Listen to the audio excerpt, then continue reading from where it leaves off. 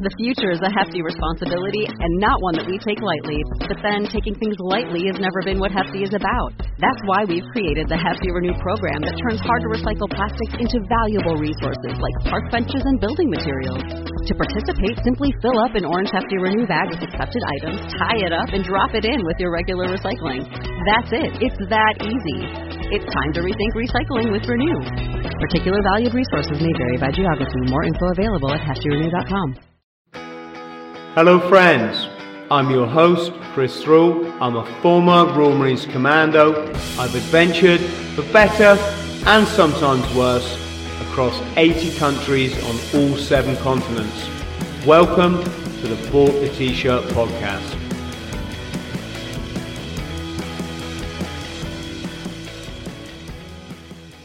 Helen, how are you?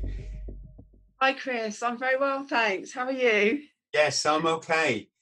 Which part of the world are you in, roughly? Yeah, I'm in the Cotswolds, so I'm really lucky. Yeah, it's lovely, and it's been a lovely day as well. Really sunny, so beautiful part of a beautiful part of the country. I did a 24-hour running race in the Cotswolds. Oh, did you? Yeah, it's well, it's one of those places where you hear Cotswolds and my mind starts thinking, hang on, are we talking like Lake District here or something? But no, it's not actually far from the southwest, is it? Yeah, it's quite central, isn't it, really? Yeah. It wasn't around Broadway Tower, was it? No, it was I'm trying to think the name of it now. It was I usually wear a T-shirt, it's got it emblazoned on it, and I still can't remember. No, it was called I can't remember now, but it was basically a running race around this beautiful country house, and each lap was about 5 miles, and you just ran as many as you could in 24 hours. And I think I managed about 76 miles, and then took myself off to my tent to sleep. And a few of the guys I was with just ran all through the night, and they ran. I think one guy ran 130 miles. It's quite really, really great experience, but beautiful part of England. It is, yeah, very, very lovely. Yeah, very fortunate. Yeah, so we've met through LinkedIn, which is that's becoming more of a valuable platform to me as I do more podcasts, because you just get to you get to meet some really fascinating people. And it's kind of there, you just see their profile and immediately you can kind of, within 3 sentences, get an idea of where this person's been in their life. And of course yours is quite unique and quite exciting, I should say. Yeah, I've not been on there very long at all, and I kind of had to be persuaded to go on there. And yeah, so I'm glad, because it's put us in touch. It wasn't something that I was doing before, until very recently. So yeah, I'm really glad we connected. Yes, thank you. So should we start from the beginning then? How did you join the police force? Yeah, so I grew up in the Cotswolds. I was very, very lucky, and grew up in a little village, and it was lovely. The older I get, the more thankful I am of that kind of upbringing. Really, it's really helped me along the way. And yeah, when I was 18, I was really sporty, and my parents were market gardeners, and they didn't want me to become a market gardener. I think they could see the way it was that industry was going to go. So I decided to join the Met Police Cadets, which was all it was sport and adventure training, community service within different places within London, and that kind of thing for a year. And it was just fantastic, amazing, grounding, and brilliant experience, really. And from there, you just went straight on to Hendon, to the police training college, and trained as a police constable. Police cadets, well, that's an interesting one, isn't it? Because I'm guessing you don't get to arrest people as a police cadet. No, there was nothing really policey about it at all. You know, it was just literally, you know, a lot of adventure training, canoeing, climbing mountains, going up high things, you know, to scare you, that kind of thing. You know, a lot of disciplines for it was just, yeah, fantastic all round grounding, but nothing, you know, around police really, other than you were, you know, obviously going on to train as a police constable at Hendon, which was kind of the other end of the complex. Does everybody train at Hendon, or is that just for the Met? That was just that's just the Met, the Met Police, yeah. Although I think that's really, I've lost track of it, but I think that's really changed. I think a large part of that great big centre's gone now. Training's changed a lot since I went through. Well, I bet the police force has probably changed a lot, hasn't it? Because were you subject to sort of sexism and that kind of that was kind of a big thing, wasn't it? Yeah, I mean, I joined. When I went to North London after I passed my initial training, the beginning of 1986, and I think looking back, it was, you know, really quite a good time to join, really, Chris, because there was a lot of change in process, and a lot of opportunities for women, really. Yeah, there were the old dinosaurs, but it was a real, you know, you could really get on well as a woman, to be honest. Was that probably a few years prior to that, it would have been quite a different, you know, job to have joined. But yeah, I think I look back and think I'm lucky, really. Was that before was it the Stephen Lawrence inquiry? That was a big thing, wasn't it? Yeah, it was way before that. I actually went to North London just after the Broadwater Farm estate riots in Tottenham, where PC Keith Blakelock was hacked to death. So it was literally just a few months after that. So it's, you know, it's a long time ago now. It was a steep learning curve, that's for sure. You know, going from a little Cotswold village to that sort of environment. Yeah, that was a big thing, wasn't it, in our country's history, the Broadwater Farm riots. Should we talk a bit about that for people who probably don't know what we're probably too young to know what we're talking about?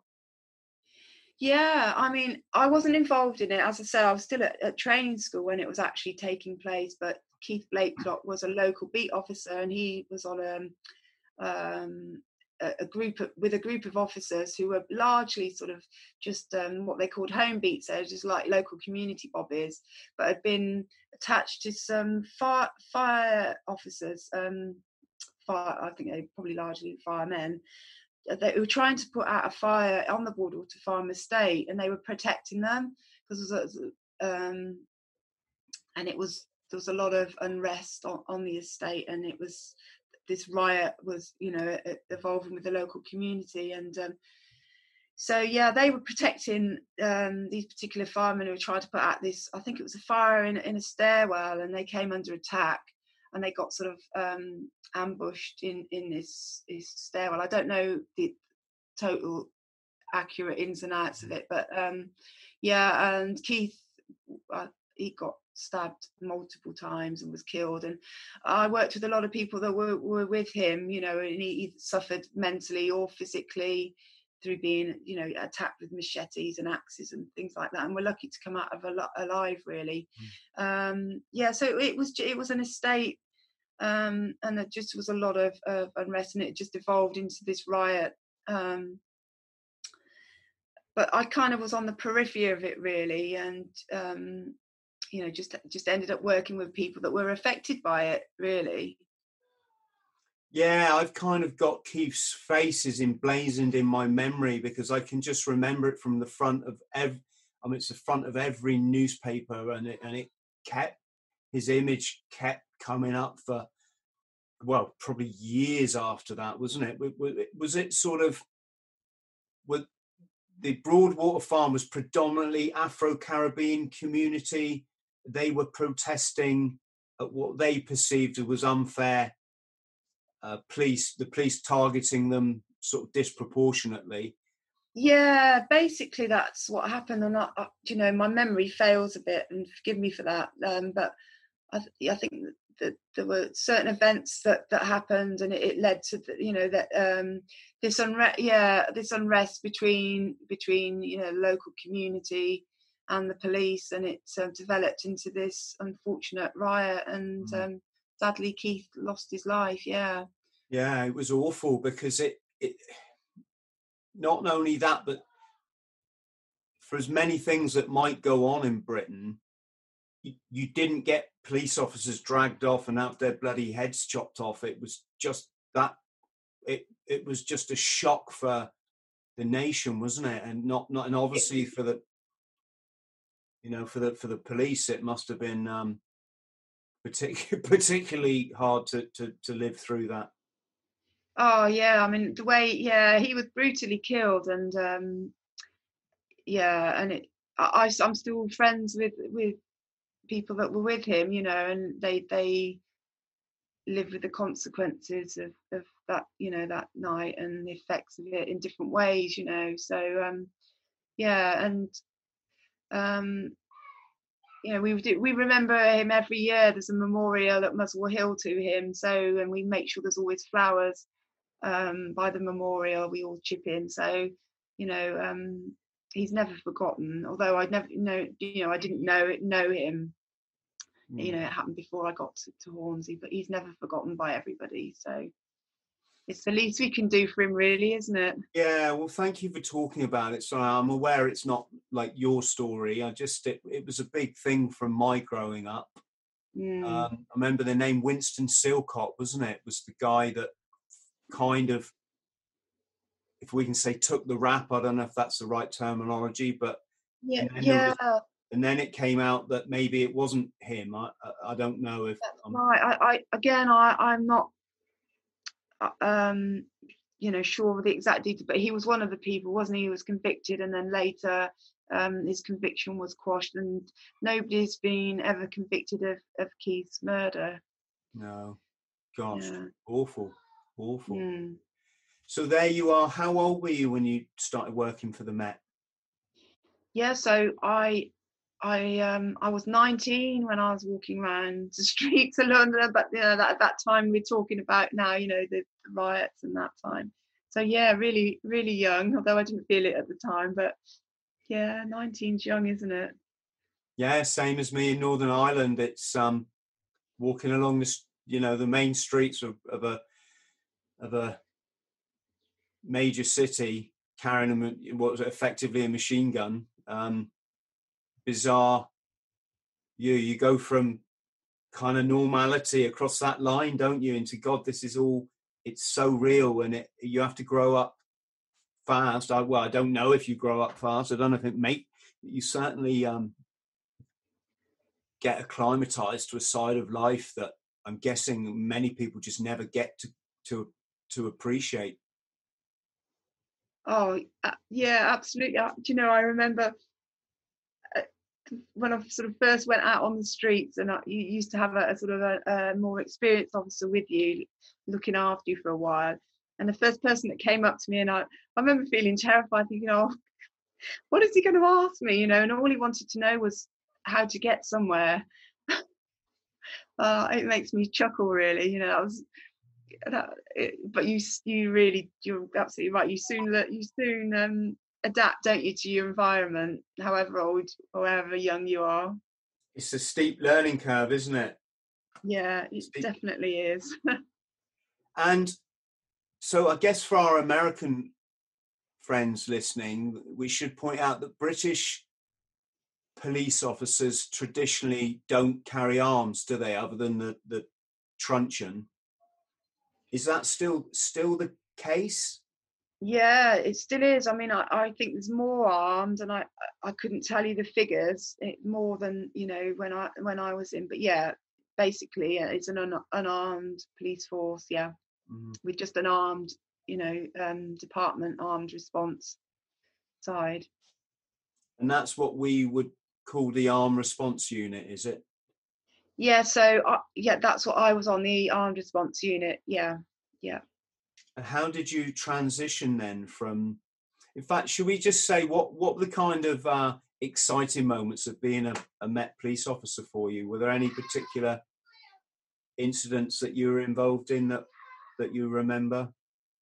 Yeah, I mean, I could tell you about sort of the three major sort of traumatic incidents if you wanted me to, Chris. That would, yeah. So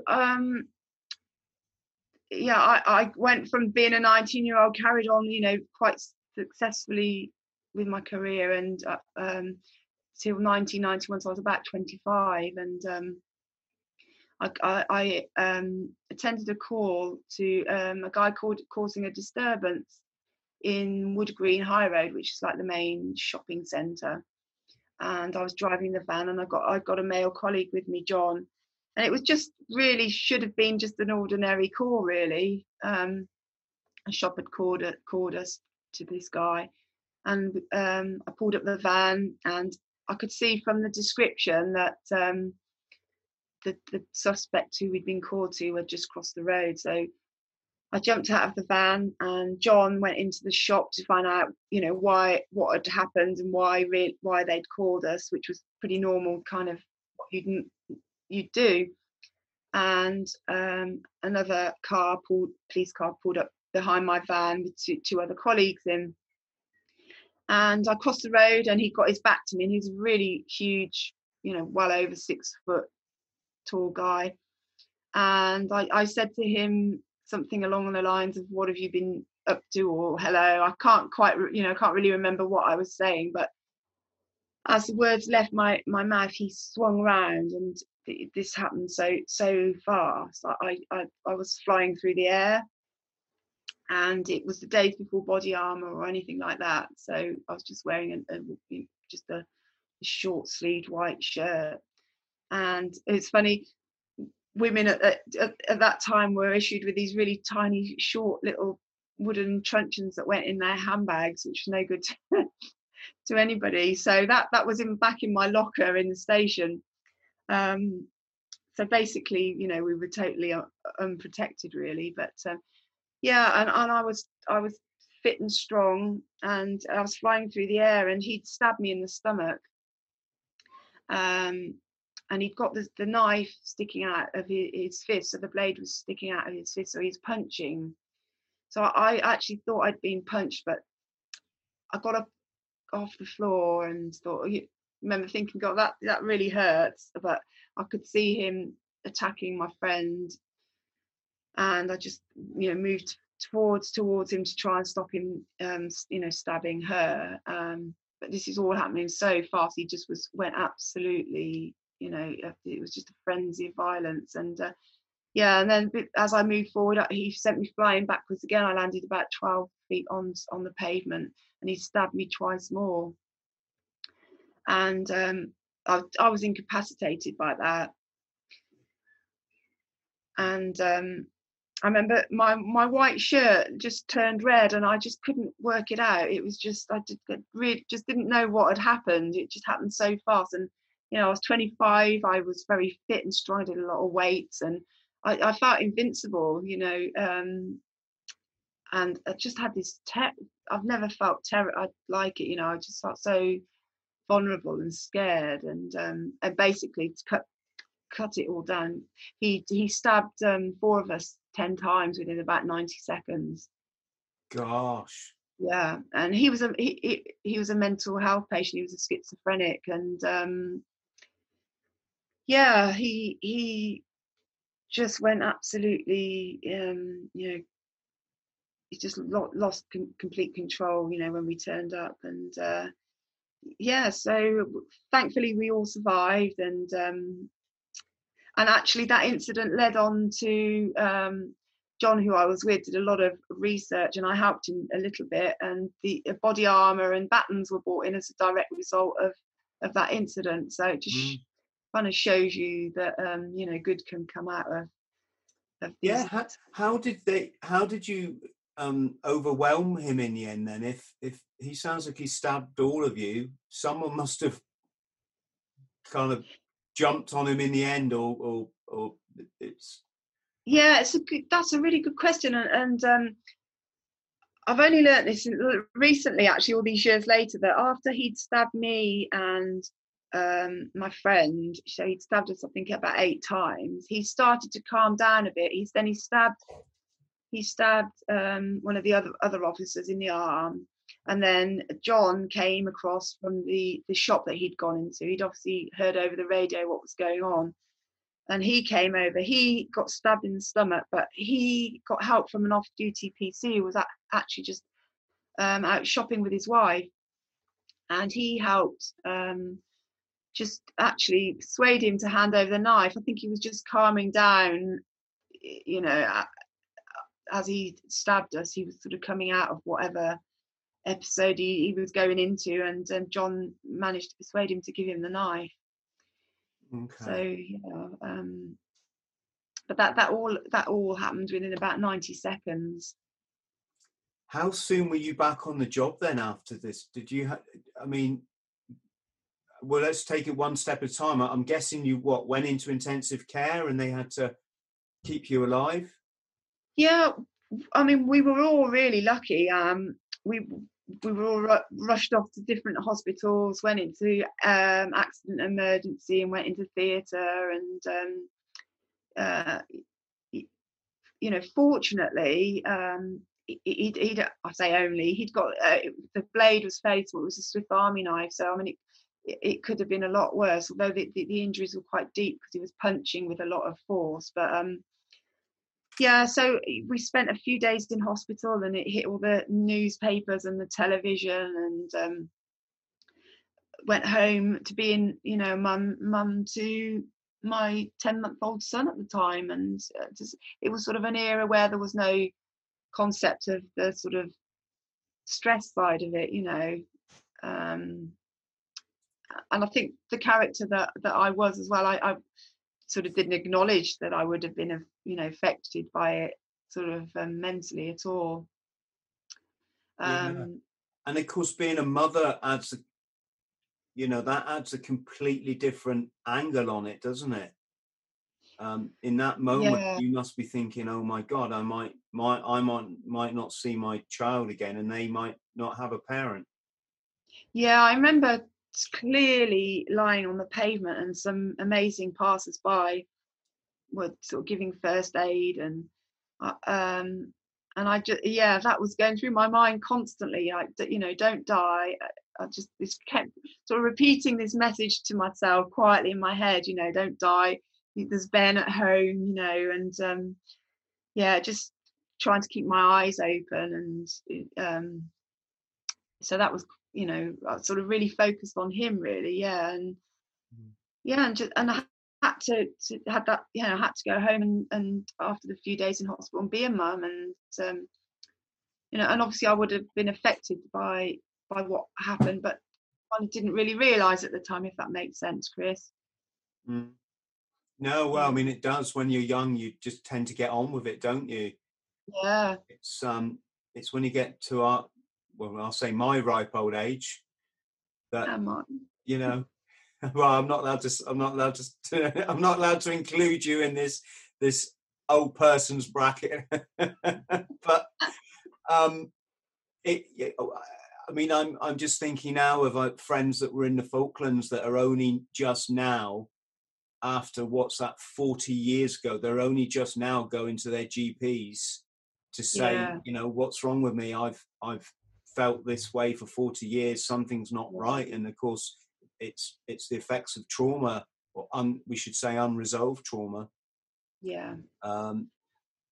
Yes, and it's a very misunderstood area, and it's a very unstudied area, I guess you could say, even though we now realize, and you know, the people that were shell-shocked in the First World War this was all kind of representative of trauma. So did you have any kind of lasting effects, or was there a moment in your life where it all sort of came to a head? I think at that particular time, because there were two other really significant sort of incidents relatively soon after, which I guess I could tell you, they kind of were the straw that eventually broke the camel's back. But at that point, going back to work was difficult, putting back on the uniform, and I think, I was stressed trying to sort of juggle a young family, and my marriage was going horribly wrong, and that ended up in divorce. There were cracks starting to show, but you as you well know, you sort of you have to be fairly resilient to do any of these sort of kind of jobs. So it was just in my nature just to get on with it, get back to work, and and that's what I did. And I started studying for my sergeant's exam, and then in the next sort of major sort of trauma for me was in 1993, and it was just before Christmas, and I was again at Wood Green, and we got a coded bomb threat from the IRA that bombs were going to go off in Wood Green High Road again, exactly the same area where I'd been stabbed. So we all jumped into whatever vehicle we could and just made our way down there as fast as we could, knowing that there were going to be bombs that were going to go off. It was a recognised, code word, which you'll know all about that. And it was just before Christmas, so there were loads of Christmas shoppers, and we just randomly started screaming at people to get out of the shops. There was no sort of real plan. I got no idea where the bombs were or anything, and just going from shop to shop, and I'd literally gone in off the pavement into this sort of covered walkway, and one of them went off, and I just remember finding myself on the floor again, and there were pigeons flying everywhere and smoke, and it kind of went into slow motion, and I got up and I was uninjured. Unfortunately, the bombs were fairly small. They were a couple of pounds, and they put them in the bins, so all the shop fronts had come in, but thankfully nobody was killed, and I think about 10 people were hit by flying glass, but I was uninjured. I was just like really frightened, because I just didn't know whether another one was going to go off. And so I went back out onto the street and met a colleague of mine, and we just made our way up the street, trying to clear the street as best we could. And then literally where we just moved away from, another bomb went off in the bin just where we just moved away from. So we were just incredibly lucky. And yeah, it was just really frightening, really, sort of not knowing where the next one, if there was another one. Unfortunately there wasn't, but it was just total chaos, and it just another sort of major trauma. Though I wasn't physically injured, it was impacted on top of the stabbing, really. Was anyone ever sort of brought to justice for those bombs? That's a really good question that I never kind of thought of, and I never had it. No, I really have no idea. No idea at all. But a good question. They might have been, but I really don't know much about that side of it, to be honest. I mean, and again, it's sort of a huge. It had a huge impact on me. I carried on studying my sergeant's exam and passed that amazingly, and carried on being a mum, and I was a single mum. And sort of life was ticking on, but obviously it did impact on me mentally. How was that coming out? I mean, were you drinking or anything like this? No, I didn't drink. I've been one. I've sort of exercised, probably excessive exercise at points has always been my thing. I went to. At one point I was bulimic. I started sort of binge eating, and that didn't last for a long time, and I kind of resolved it myself. But and just incredibly stressed, really, sort of trying to juggle everything, and it's hard, isn't it? When you're in a military, in a uniform force, you're hesitant to seek help because you've got to be performing all the time, and the worry is you're going to lose your job, right? Yeah, exactly. And it was an era where, you know, you just didn't talk about stress. Was almost a taboo subject. You know, it was a weakness. It was it just wasn't something, you know. Thankfully, I know we've got a lot more we can do, but we've come a long way since then, thankfully. So, and my character also was, you know, quite resilient, and I just very determined, and just really whatever life threw at me, I kind of just tried to bat off, you know, and just get on with my job, and you know, that's what I did largely. And then the following year, the ARVs, which was a very new concept, the armed response vehicles, were looking for women, and you know, there'd been no women at all. And I applied and passed all the selection process for that. And I was the first ever mum to join the armed response vehicles. I was about the third woman, but the first mum to go on to that. So that, you know, something now in hindsight that I'm really proud of. Is that the SO19 then? Is that the name of Yeah, that's right. So it was SO19. So it was the armed response vehicles, the mobile unit it was a new concept back in 1994, and you know, to have women on it as well was you know, really unusual. So are we talking, Helen, sorry to interrupt, but are we talking, no, I'm assuming what, these super fast cars, undercover, you're all wearing what, civilian clothes, but maybe with body armor that says police on it? Am I in the right sort of area? Actually, we were uniformed, and we wore exactly the same uniform, because they did at that particular time. They didn't want us to look any different to normal police, but so we'd got white shirts. You know, it's quite comical now if you look at you know, what all the equipment and kit that they've got in their uniforms now. But we're literally in white shirts and the normal police uniform, and in marked police vehicles. The only sort of difference was that we were armed. Yeah. So it's developed an awful lot, hasn't it, since then? Yes. It's funny when you see these guys rock up to some incident, and I've always found that funny when you see military or police personnel in civilian clothes, and they just look almost like so normal. But they've got a bloody 9mm in their hand.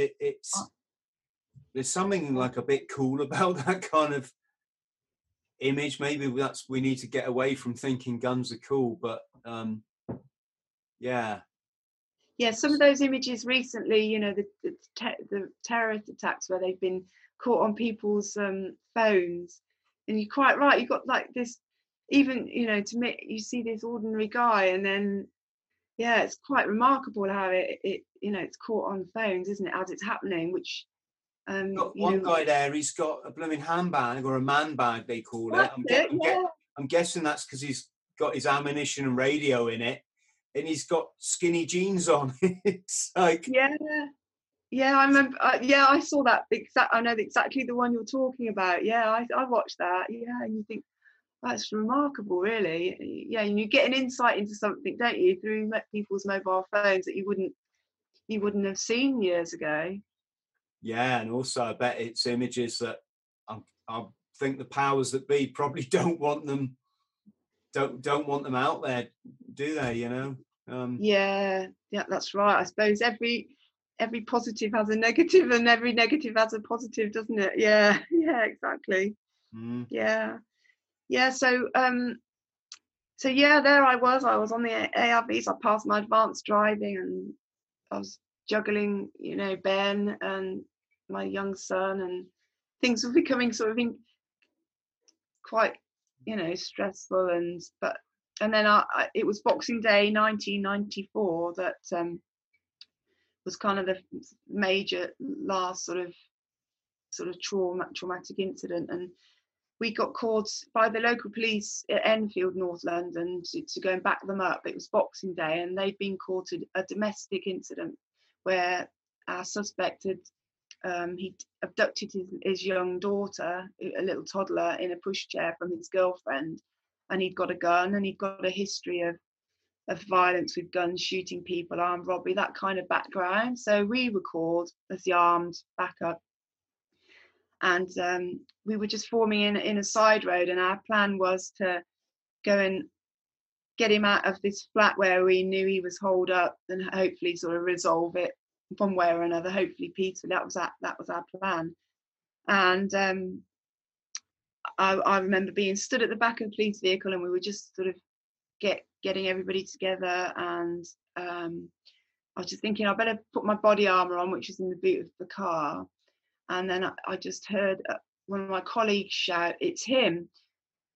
And again, I can't explain how quickly this sort of erupted, and it's faster than I can speak. But basically, our suspect had come and found us in the street, and he got the toddler in the pushchair. And I remember looking up, and everybody kind of was reacting to him, moving sort of towards him. And I started pulling my gun out of its holster as I was moving forward, and I just got this glimpse of a gun that he got a handgun that he took out of his sheepskin coat, and he put it in his mouth. And again, this is like so quick, it's just seconds. And then his arm was outstretched, and he let off a shot, and I was shot. And I knew instantly that I'd been shot. It was just like being hit by a truck, but there was no pain. And I just remember this fear, just overwhelming sort of fear going through my body. It was just absolute terror. And he got shot by my colleagues about 8 times, but I kind of shut down, didn't hear anything other than the shot that hit me. It sounds bizarre, but and I dropped down to my knee, and kept my gun up. And I think once I must have realised it was safe, I crawled behind the police car and sort of collapsed. And that's when the pain kicked in, and sort of the adrenaline probably subsided a bit. And so I'd been shot, and I lay there, and fortunately we got an ambulance, and the air ambulance landed and attended to the suspect because he'd been injured worse than me. And I went off to the local hospital, and was treated for the gunshot. And again, I was really, really incredibly lucky to survive and not be more seriously injured. Helen, are you sure you're not a cat? You're down to 6 now. Yeah. I mean, let's just to give some kind of background for our friends listening and watching. I'm guessing 99.9% of police officers, probably higher than that, will go through their whole 20-year career or whatever. They might not even make an arrest. They might not even experience any kind of violent, incident. And you've been hit with like the 3 biggest ones within such a short space of time. I mean, it really is a bit like an episode of Cagney and Lacey mixed with The Bill, and I mean, the fact that you've survived, what makes it all kind of, can I say, great experience? I mean, not many people get to see that side of life. Probably wasn't pleasant at the time, obviously, but my God, I mean, this is kind of why people join the forces and stuff, isn't it? Yeah, and I wouldn't change a thing. It might sound crazy, but I know you'll know what I mean. So much good comes out from these awful things, even if it's like, for me now, you know, almost 30 years later, you know, it sort of last year my life changed. I kept sort of not really spoken about it. I got just going back, I got discharged. I was very fortunate and got some good treatment. Was discharged with post-traumatic stress disorder, and which was really unusual then. Got some really good treatment from Professor Gordon Turnbull, who was like a leading guy, and he started in the RAF. He was a military guy. So I was really lucky. Got discharged in 96, and really sort of unfortunate. I kind of got you know, a positive mindset. I think it's just from my sort of upbringing, and just although I felt very isolated and lost my sense of sort of purpose, I think I fared quite well. And then last year I got asked to join a group of veterans trying to break the deadlift world record for Rock to Recovery, the charity.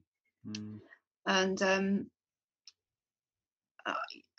I madly said yes. And I was 53, and I sort of thought, God, what have I said yes to? And spent months really anxious, training as hard as I could, thinking I was going to completely let the side down, and with all these fit, amazing people. But we broke the deadlifting world record for Rock, and raised a lot of money for Rock to Recovery.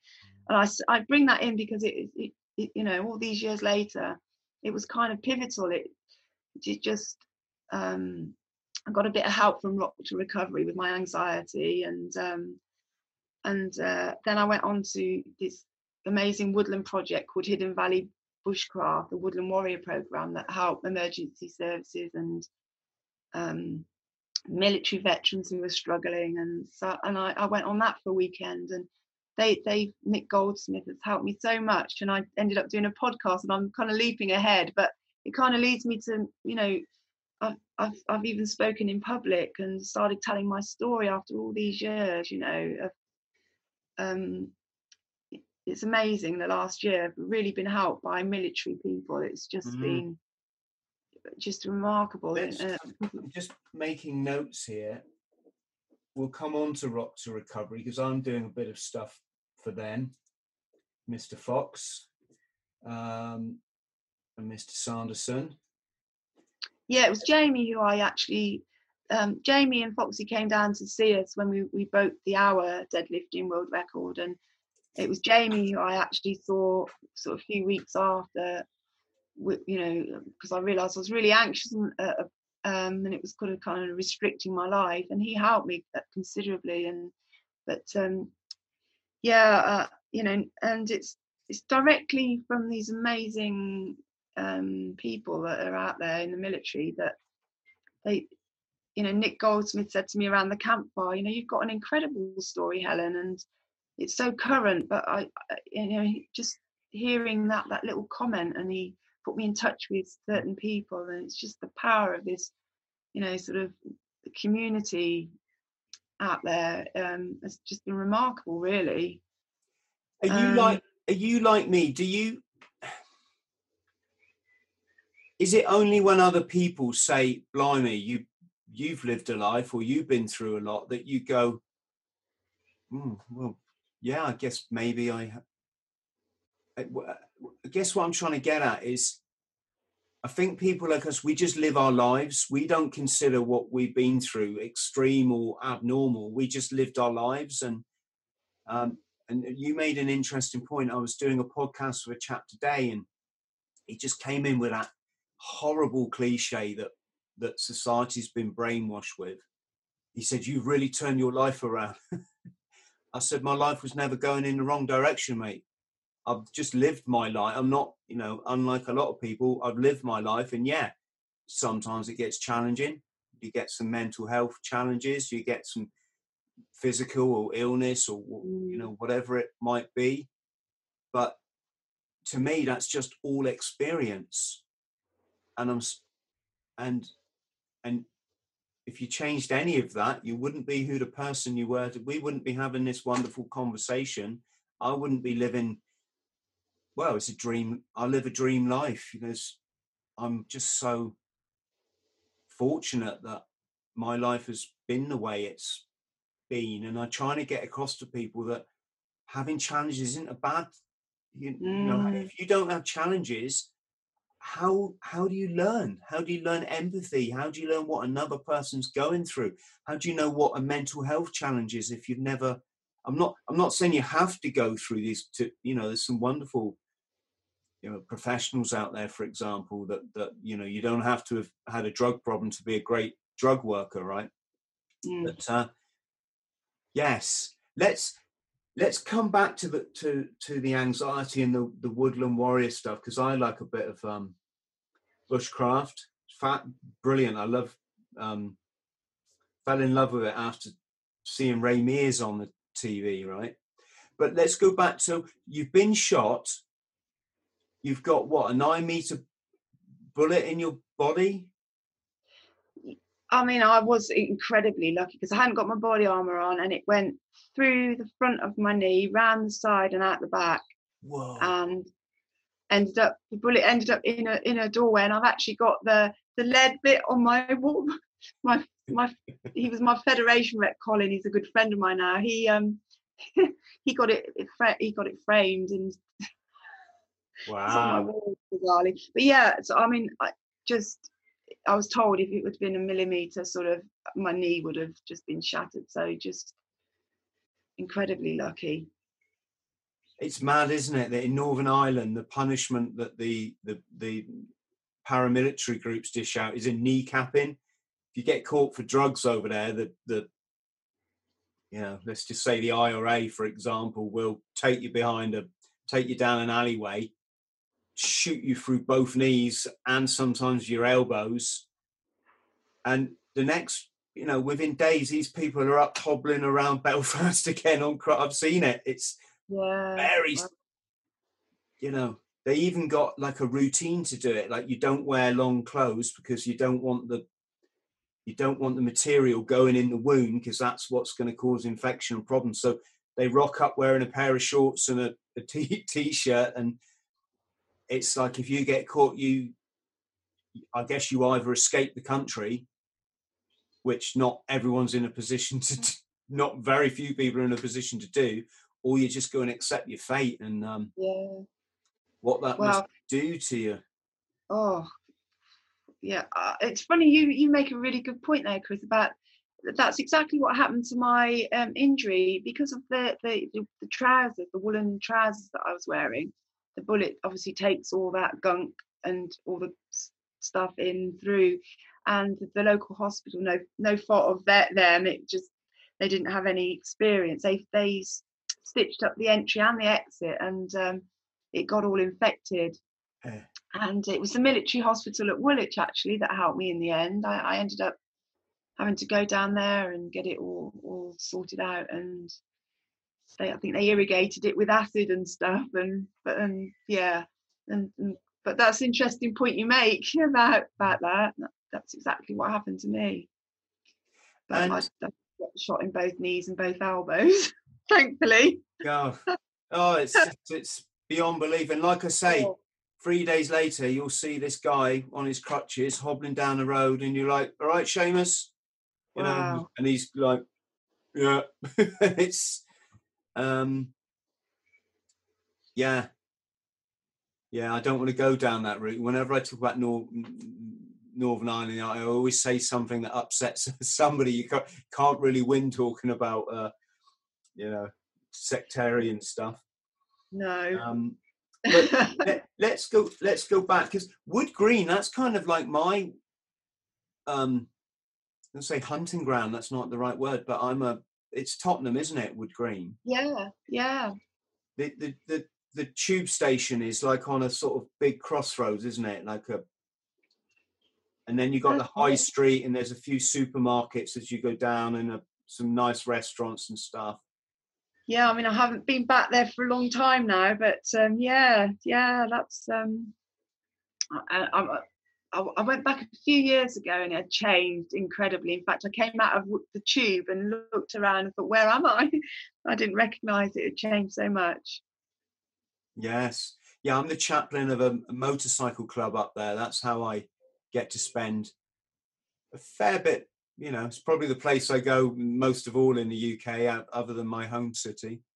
Oh wow! I'll have a newfound kind of outlook on it now. I'll be watching every litter bin and thinking, blimey, there was a time that could have just gone bang, you know. Yeah, thinking of Helen. Yes, yes. Well, I will be. So, Yeah. so you're in this armed response unit. It's kind of in the infancy of the unit itself. And did you have to do a lot of shooting on the range? Was there a lot of tactics involved? Yeah, we did a lot of shooting on the range and training, and the courses themselves to get in were hard, and it was tough. I don't think you kind of realise until you look back, and you're probably the same. You look back and think, God, wow, some of the things you pass. But at the time, it was just, yeah, I've done that. It was just kind of, I just got that kind of personality, I guess, that it was just kind of all ordinary. But yeah, you were constantly training and upgrading, and I was lucky to do my advanced driving. So yeah, I did lots of good things really, and it's kind of only now I started talking about it after all these years of not talking about it. You start thinking, yeah, actually, it was, I did do a thing or two, but it just like you said earlier, it just becomes sort of just normal in a way, and I think that's partly why I didn't really ever talk about it, because it was only sort of getting in contact with Nick Goldsmith at Hidden Valley Bushcraft that he sort of started believing in my story, really. Let's go back to the weapons then, because again, the unit's in its infancy. Now you see police officers in London got all kind of fantastic weaponry. Looks like Swiss-made MP5s or whatever they're called. Or I know somebody can put in the comments what the weapons are now. I have no idea. I don't pretend I do, but they look almost like space age, some of these things. But back then, what was it? Were you armed with 9mm? Yeah, I know. I look at their kit now, and I just haven't got a clue. It's incredible. So we got the Glock. I remember we got the Glock, but they were still using, I think it was the Browning, I think, quite as a sidearm, I think. And I just joined at that kind of changeover to the Glock, and then the MP5, which we used to have to keep locked in. It was supposed to be locked in the safe in the back of the car, and we didn't even wear our body armor all the time. It was it's just changed beyond recognition really now. And rightly so. It was, but I guess it was just in its early. It was an early concept. It's only just sort of taken off. So, and I remember there was an argument about because we wanted to get rid of these white shirts because we said they're not really very practical, and they just didn't want us to have like a dark blue shirt because they just wanted us to look like ordinary police officers at the time. But obviously we've gone way from that, haven't we now? Yeah, to give you my sort of take on the people with guns thing. As I said earlier, it's always a bit of a dodgy wicket giving a 19-year-old a machine gun, because you don't really know a lot when you're 19, and you certainly don't own your own mind at that age, or certainly a lot of other people have got dibs on your mind. But in the military, it does attract a whole cross spectrum of society, like I'm sure the police does, And in that broad spectrum, you get your fair share of bloody idiots and sociopaths. And I'm not saying they make it any kind of majority or anything, but there's certainly a sprinkling. And we'd have this situation where our kind of officers and the hierarchy would they would just make bloody mountains out of molehills to kind of exercise our job. So I give you like one example, not related to Northern Ireland. Just this was back when I was at a barracks in the UK, and like a mentally unwell person ran past our main gate, and he had an Action Man gun. It was about that big, clearly a toy plastic gun, right? The freaking military blew that into a full-on terrorist incident, with the security state of the camp going up. You know, everyone told, rather than just have your ammunition in your pouch, you clipped it onto your weapon. We weren't quite at the make ready stage, and I would just look at these guys going, you bloody idiots. It's a mentally unwell chap. Anyone could have seen that and gone, I'm not saying it's a clever idea. There was no threat whatsoever to the camp security, whichever way you tried to spin it, except maybe if this guy decided to punch the guy on the gate, the security on the gate, that was probably about as dangerous as it possibly could have got. Yeah.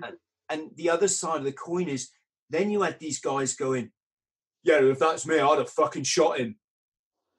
Right, okay, you'd have shot a mentally unwell person for doing like absolutely nothing. Right, you big man, you very big man. And I wonder did you have any kind of, can you relate to this kind of thing that I'm trying to describe during your service? Yeah, completely. And I think you touched on it, Chris. It's a cross section of society, isn't it?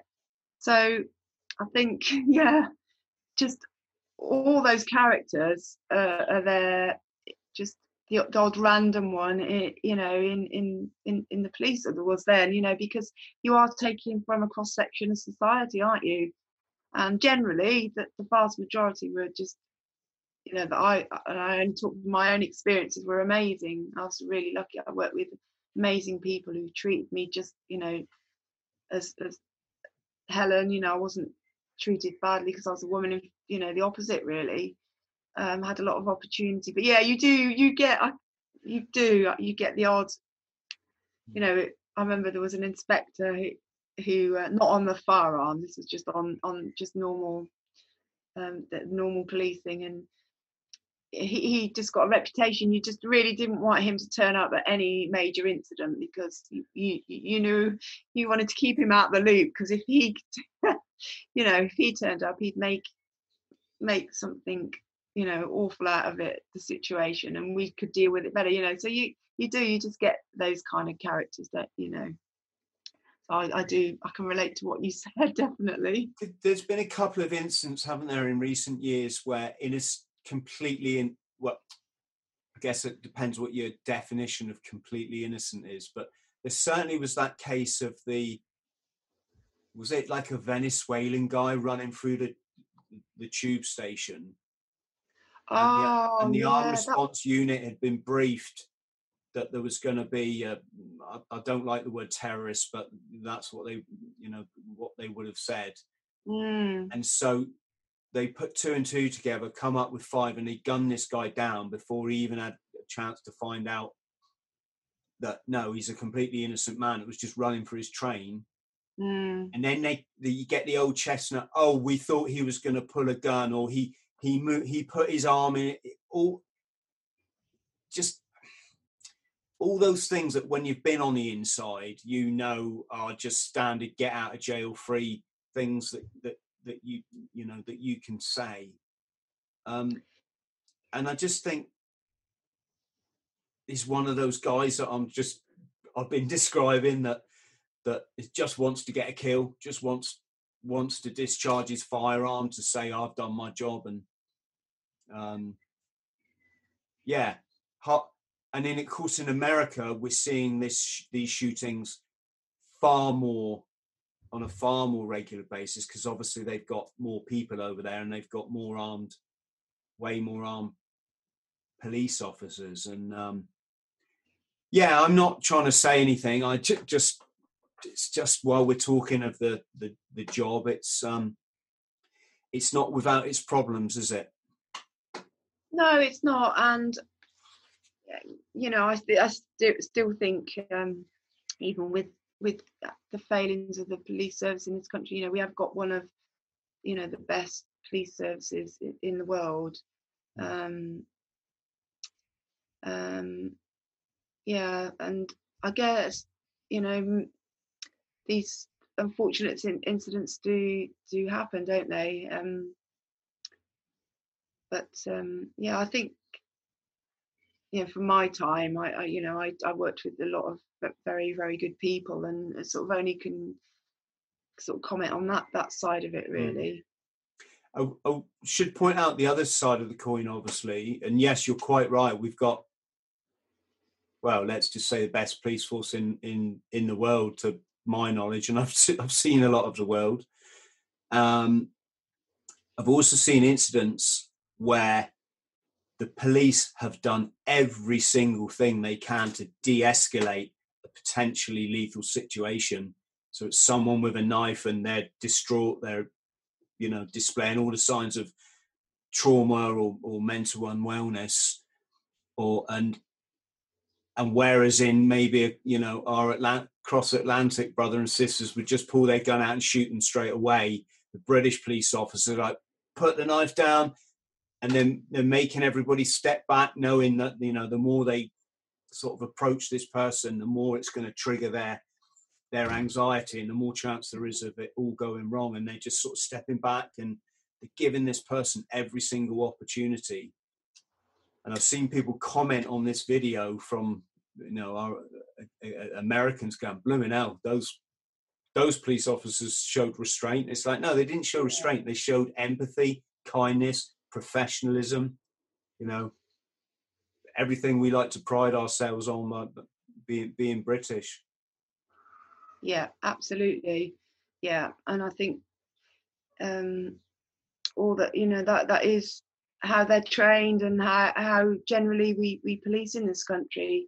And again, unfortunate incidents do happen, but generally, I think we've still got an amazing police service.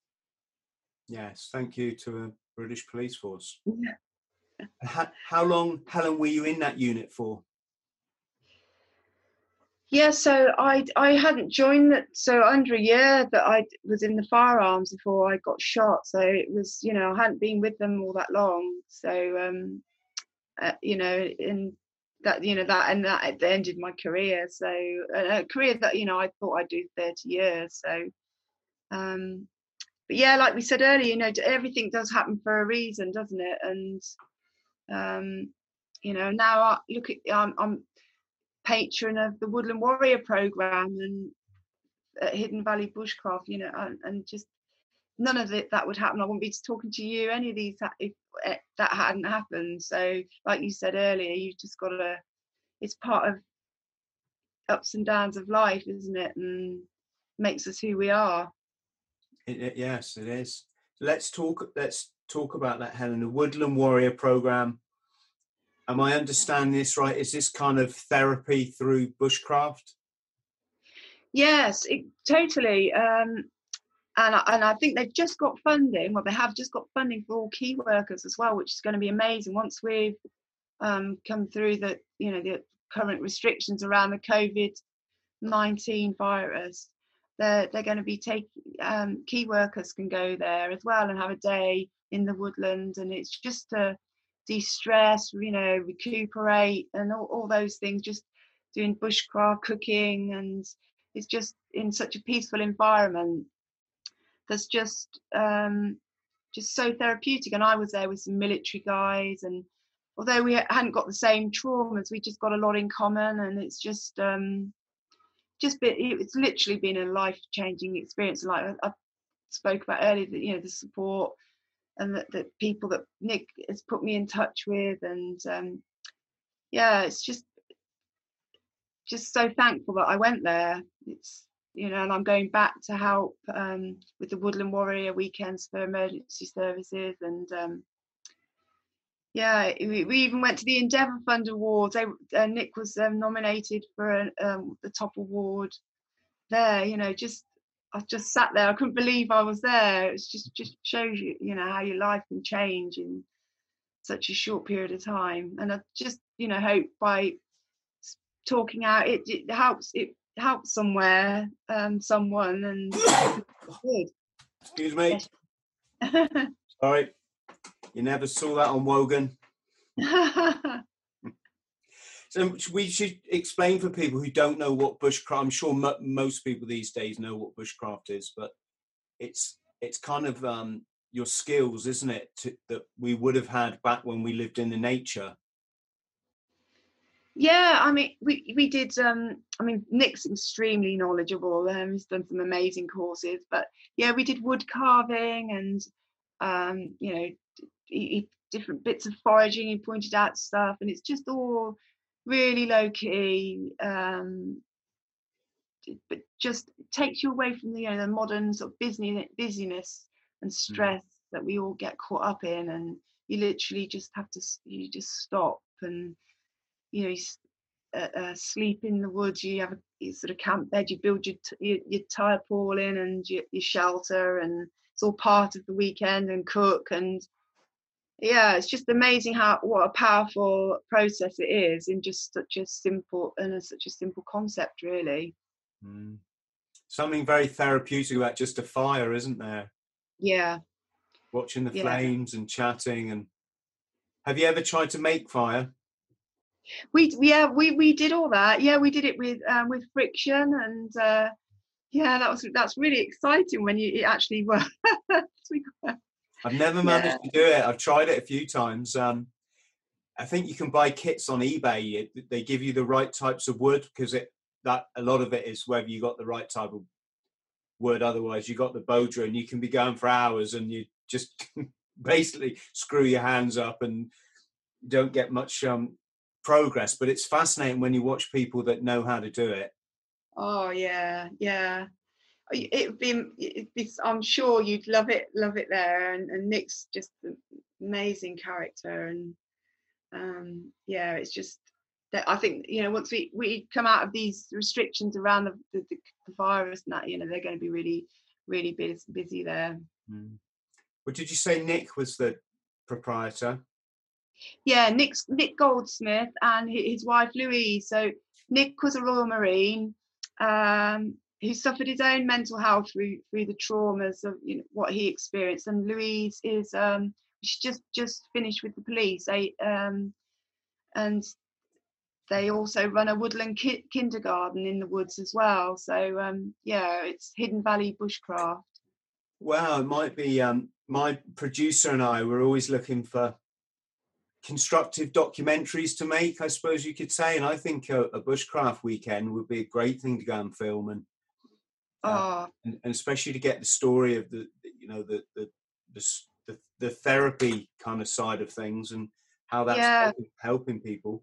It'd be amazing, because his backstory is that he bought this bit of woodland basically just to cope with his own mental health and his struggle. I mean, it would be just an amazing story, you know, for you guys, because you know, he's turned that being on the brink to this, just between the two of them, this amazing thing. You know, they've got funding from the Endeavour Fund Award from Prince Harry for veterans, and it's an amazing story, really. And perhaps you can have a word with him on my behalf, because I would put it on my to-do list, but my to-do list is so ridiculously huge now. There's no way I can do all the things on there. But yeah, by all means, have a word with Nick and say that maybe we could do something together. And my producer's a Netflix director, so he knows all the tricks of the trade and how to put a good documentary together. I think that would be great. We could do like a sort of a documentary, a practical documentary podcast, and I'm always up for sleeping out under canvas and doing a bit of bushcraft. Oh yeah, that'd be awesome. Yeah, and I know they've got some exciting things coming up as well. So yeah, maybe I could. I think Louise does all the sort of admin-y stuff, so maybe I could sort of put your name, to her. And yeah, by all means, put them in touch, and it'd be great. Yeah. It would be great, Yeah. great to have a chat. Yeah.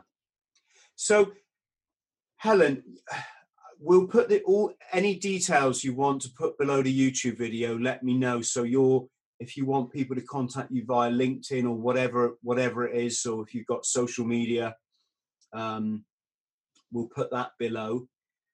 If anyone wants you to come and speak, they can again get hold of you. How is that going? It's must be quite well, I mean, I know it's not the easiest things, is it, to get up in front of people and talk? No. It's something I never in a million years imagined. And Nick said, I remember saying around the campfire, you'll public speaking one day. I was like, no way. And I was terrified beforehand, but so proud that I did it. And it was just taking off really. And then of course, we've had this with the virus, so everything's on hold, isn't it? But yeah, I'm the same. I'm looking at my wall calendar there, and all my speeches they're not going to happen now. And oh, hey ho, I'm sure they'll be rebooked at some later. Yeah, I was looking forward to my free night in the hotel. Going to use all the room service and. Oh, sorry. That's okay. I'll say, yeah, because they put you up for a night in a hotel before you do your talk. I'm gonna use all the room service, and I'm gonna drink all the mini bar and run a hot bath. And yeah. Oh, bless you. So, Helen, you've been absolutely wonderful to speak to. I've thoroughly enjoyed our chat. Thank you so much. And I wish you all the best with everything. Congratulations on your, is fortitude the right word? For a writer, I'm not the best at English, but, just for setting such a great example and for living such an amazing life. Thank you. Oh, no, thank you. Thank you for getting in touch with me and letting me talk to you. And yeah, it's just been lovely, really genuinely lovely to talk to you. Thank you. My pleasure. Stay on the line, Helen. I'll just say goodbye to our friends at home. Friends at home, thank you ever so much for watching another edition of the Bought the T-Shirt podcast. If you could like and subscribe, if you did like, if you didn't, don't. And big love to you and your families. Thank you. Friends, thank you for listening to the Bought the T-Shirt podcast. Please like, subscribe and share. And don't forget to follow me on social media. Username Chris Thrall. Instagram Chris.Thrall. Thank you.